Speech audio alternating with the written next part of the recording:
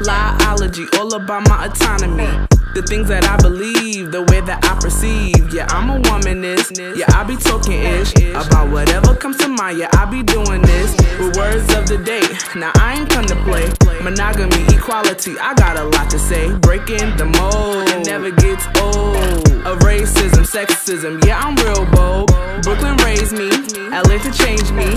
But my bad experiences, they never faze me. You can call me Dr. Black, yeah, and that's a fact. Got 2 degrees, they were a breeze, and now I'm going back. I'm in anthology, doctorate of philosophy, a world of poetry. Yeah, I be flowing B, come on and study me. Welcome to biology. Yeah. Now you rockin' with the. Yeah.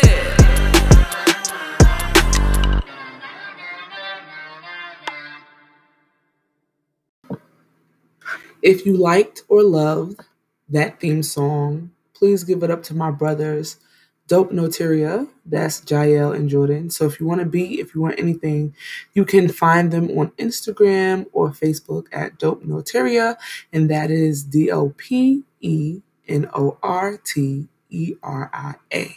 Thank you guys. On this episode of Liology, I would love to talk about Eve's Bayou. So you guys, I was listening to my favorite podcast, The Friend Zone, and Fran was talking about the different things that's on Hulu, etc., etc. And she ended up mentioning Eve's Bayou, in which in fact is actually on HBO. And it could have been on Hulu when she said it, but I watched it on HBO. So anyway, Eve's Bayou, I've never seen it before. And so here are my thoughts. 1, I loved it. I really loved it. I believe that Jurnee Smollett is a great actor. I believe that she not only has star quality, but she really embodies her roles. Like, she really becomes that person, even as a child. Let's get into the plot, or the setting and the plot of the movie. Eve's Bayou is about a young girl who is 10 years old who believes that she killed her father. This is interesting because as I get towards the end of the movie, which he dies at the end, so I'm going to describe it in chronological order. But when I get to the end, I'm going to describe, if I remember, why I say she thinks she killed her dad. And so, here we go. Samuel L. Jackson plays her father. He's a doctor. Debbie Morgan, which is actually my cousin, plays her aunt.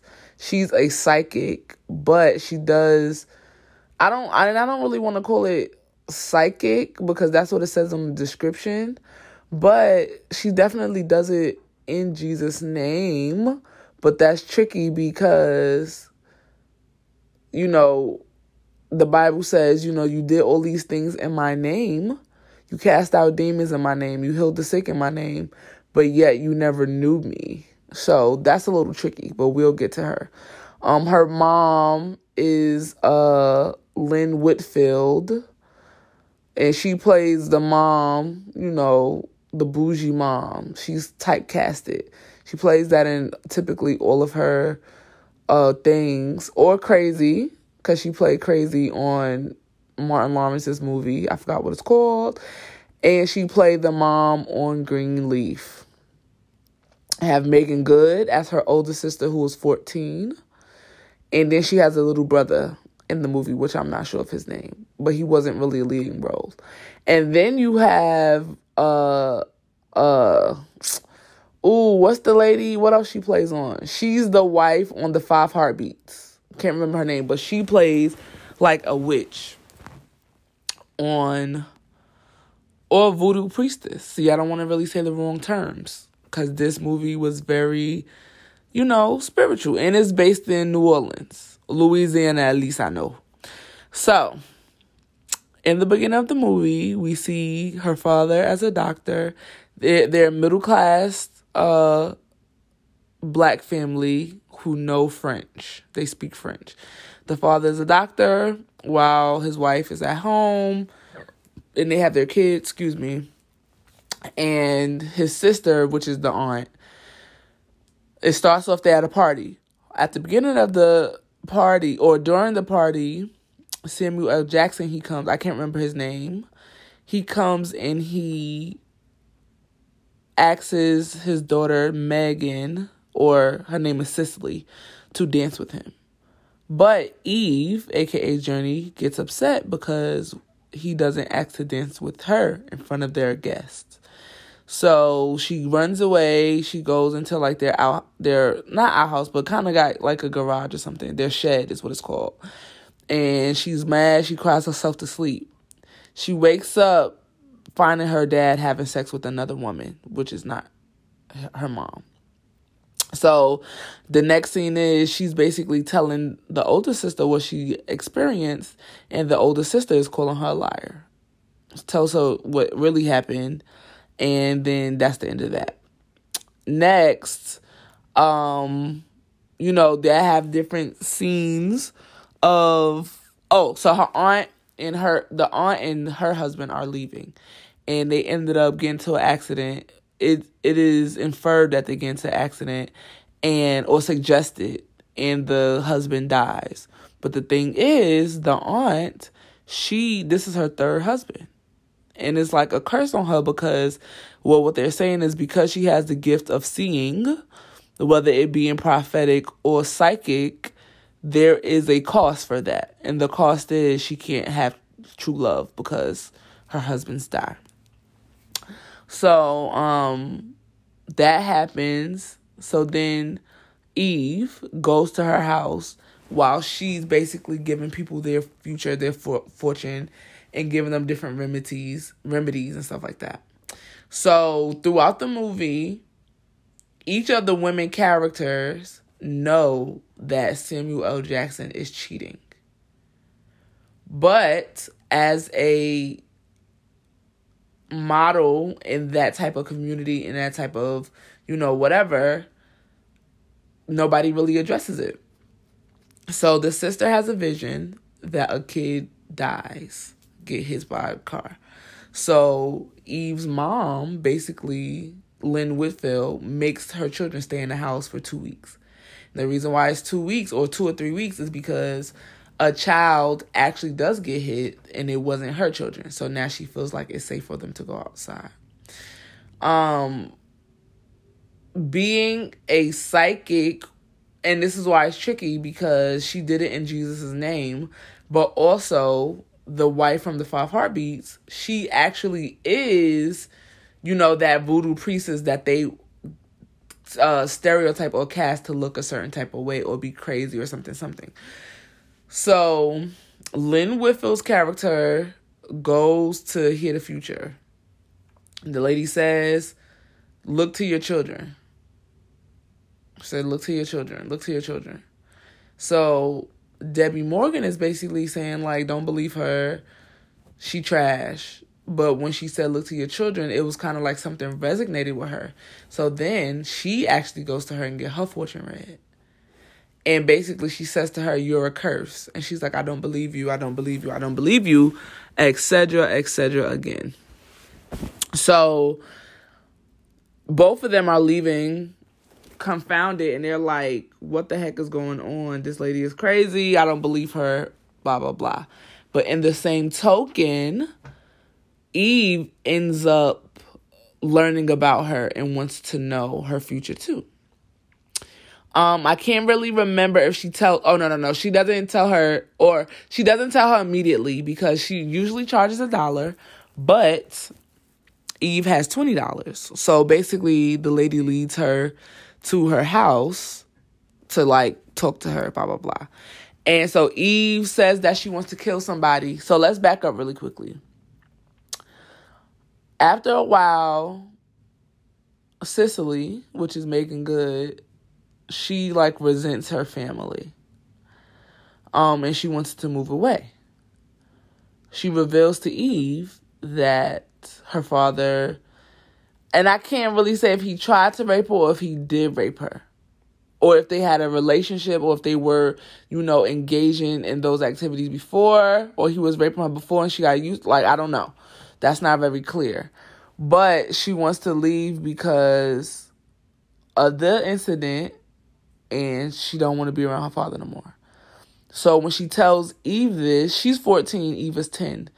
Eve understands exactly what's going on because, remember, she saw her father with somebody at the beginning. So she was like, if he really did that to you, I will hate him for you. You know what I'm saying? Like, no. And he's making you leave like you're my sister. So the sister leaves. Eve is mad. That's why she goes sees the voodoo priest. So she goes to the house. She said, I want somebody to die. The lady's like, who? She won't say who. Long story short, she gives the lady the money. The lady says, okay, I'm going to do it. When she comes, so then I guess her father is still alive. So the lady's like, well, if you want me to do it, come back here tomorrow night or this week at 9 o'clock. So when she comes back, it looks like the lady is surprised that she's there. That's something that I paid attention to initially, because it always seems as though the lady didn't take Eve serious because she was 10. So then when Eve was like, no, well, where's the voodoo doll? She's like, voodoo doll? Because I think Eve wanted to do it herself. But she was like, voodoo doll? I don't have no voodoo doll. I did this, this, and this. And she's like, no, well, why did you do that? I wanted the voodoo doll. So then the lady, she's basically like, it looks like she just trying to scare her off to me. So Eve ends up running. She goes to find her father. So she goes to find her father. He's at the bar with the lady in which she saw him with initially. Mind you, during the movie, she sees the lady's husband. The reason why the lady is not with her husband is because he's a teacher, but he teaches somewhere that's not in the same place where they live. So he's gone most of the year, and then he comes back, and now it's summertime. So now Eve kind of gives him a hint that her father and his wife are together, and this particular night, they're at the club together, and now the husband comes. The husband says to Eve's father, basically, you were my friend, but now I don't trust you. Don't ever talk to my wife again, or I'm going to kill you. That was that. So so mind you, the witch doctor did say that she did certain things. But here is the thing. So there's a African god called Elegba, and he's the god of the crossroads. Some people assimilate him to the devil or to Lucifer, but some people actually say that he is the God that just presents your options to you. Lucifer is supposed to be like he makes you do bad, but Elegba is supposed to be he gives you your choices and you have the free will to pick. And he just gives it to you. One may seem more pleasing than the other, but here are your choices.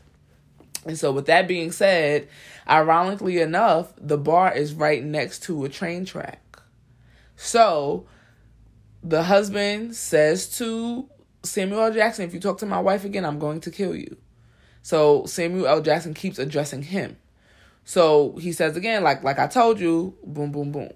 So everybody was leaving. Everybody was separating. Eve said, okay, Dad, let's go. I believe, and there's so many things, he was confronted with options. He was at a crossroads. He was confronted with options. And I believe his pride was a factor in him dying. Because he said, okay, good night, blank, blank, whatever her name was. And then the husband turned around because he thought he was a sucker. Sorry, I'm on my bed. The husband turned around because Samuel L. Jackson tried to play him like a sucker. And he shot him. So then that leads me to believe again, which is my initial point from the beginning. Did he really... What was his cause of death? Was it Elegba or a representative that was there to give him that choice? Was it his pride? Or did the voodoo priestess really do what she said she was going to do to kill him? But then that leads me to believe, and I'm not trying to be heretic-ish, But was it just something a part of the grand scheme? Was his pride a result of like who he really was, but also in tandem with the potion, or in tandem with his karma? Like, it's so many different factors in that movie that it just had me like, wow, wow, wow, wow, wow. And then when her father dies, she's just like, whoa. And then also at the end, after the father dies, and Meg is like crying, or Cicely, sorry, she's crying. And Eve finds letters that the father wrote to his sister. Now, that's confusing because the letters say that, the child enticed him, because both stories ends with a slap. Cicely's story is that he enticed her, she refused, and he slapped her. His story is that she enticed him, and he refused and then slapped her because I'm your father. And I still don't know, because Eve was like, well, what really happened? And now Eve has the psychic powers, and she did the mechanism in which her aunt, she saw her aunt do, which was grab their hands and like feel or just see. And it doesn't give me a clear answer as to what happened. So this movie really talks about perception and the ambiguity of perception, and how people could really be in the same situation and experience it differently. And really, no matter what the situation was, people have to take responsibility for their actions, because via the whole movie, the father was a womanizer. So that is my outtake on Eve's Bayou. I hope that you guys have made some assimilations and gotten some just different knowledge on it and a different perspective. Thank you for listening. Later.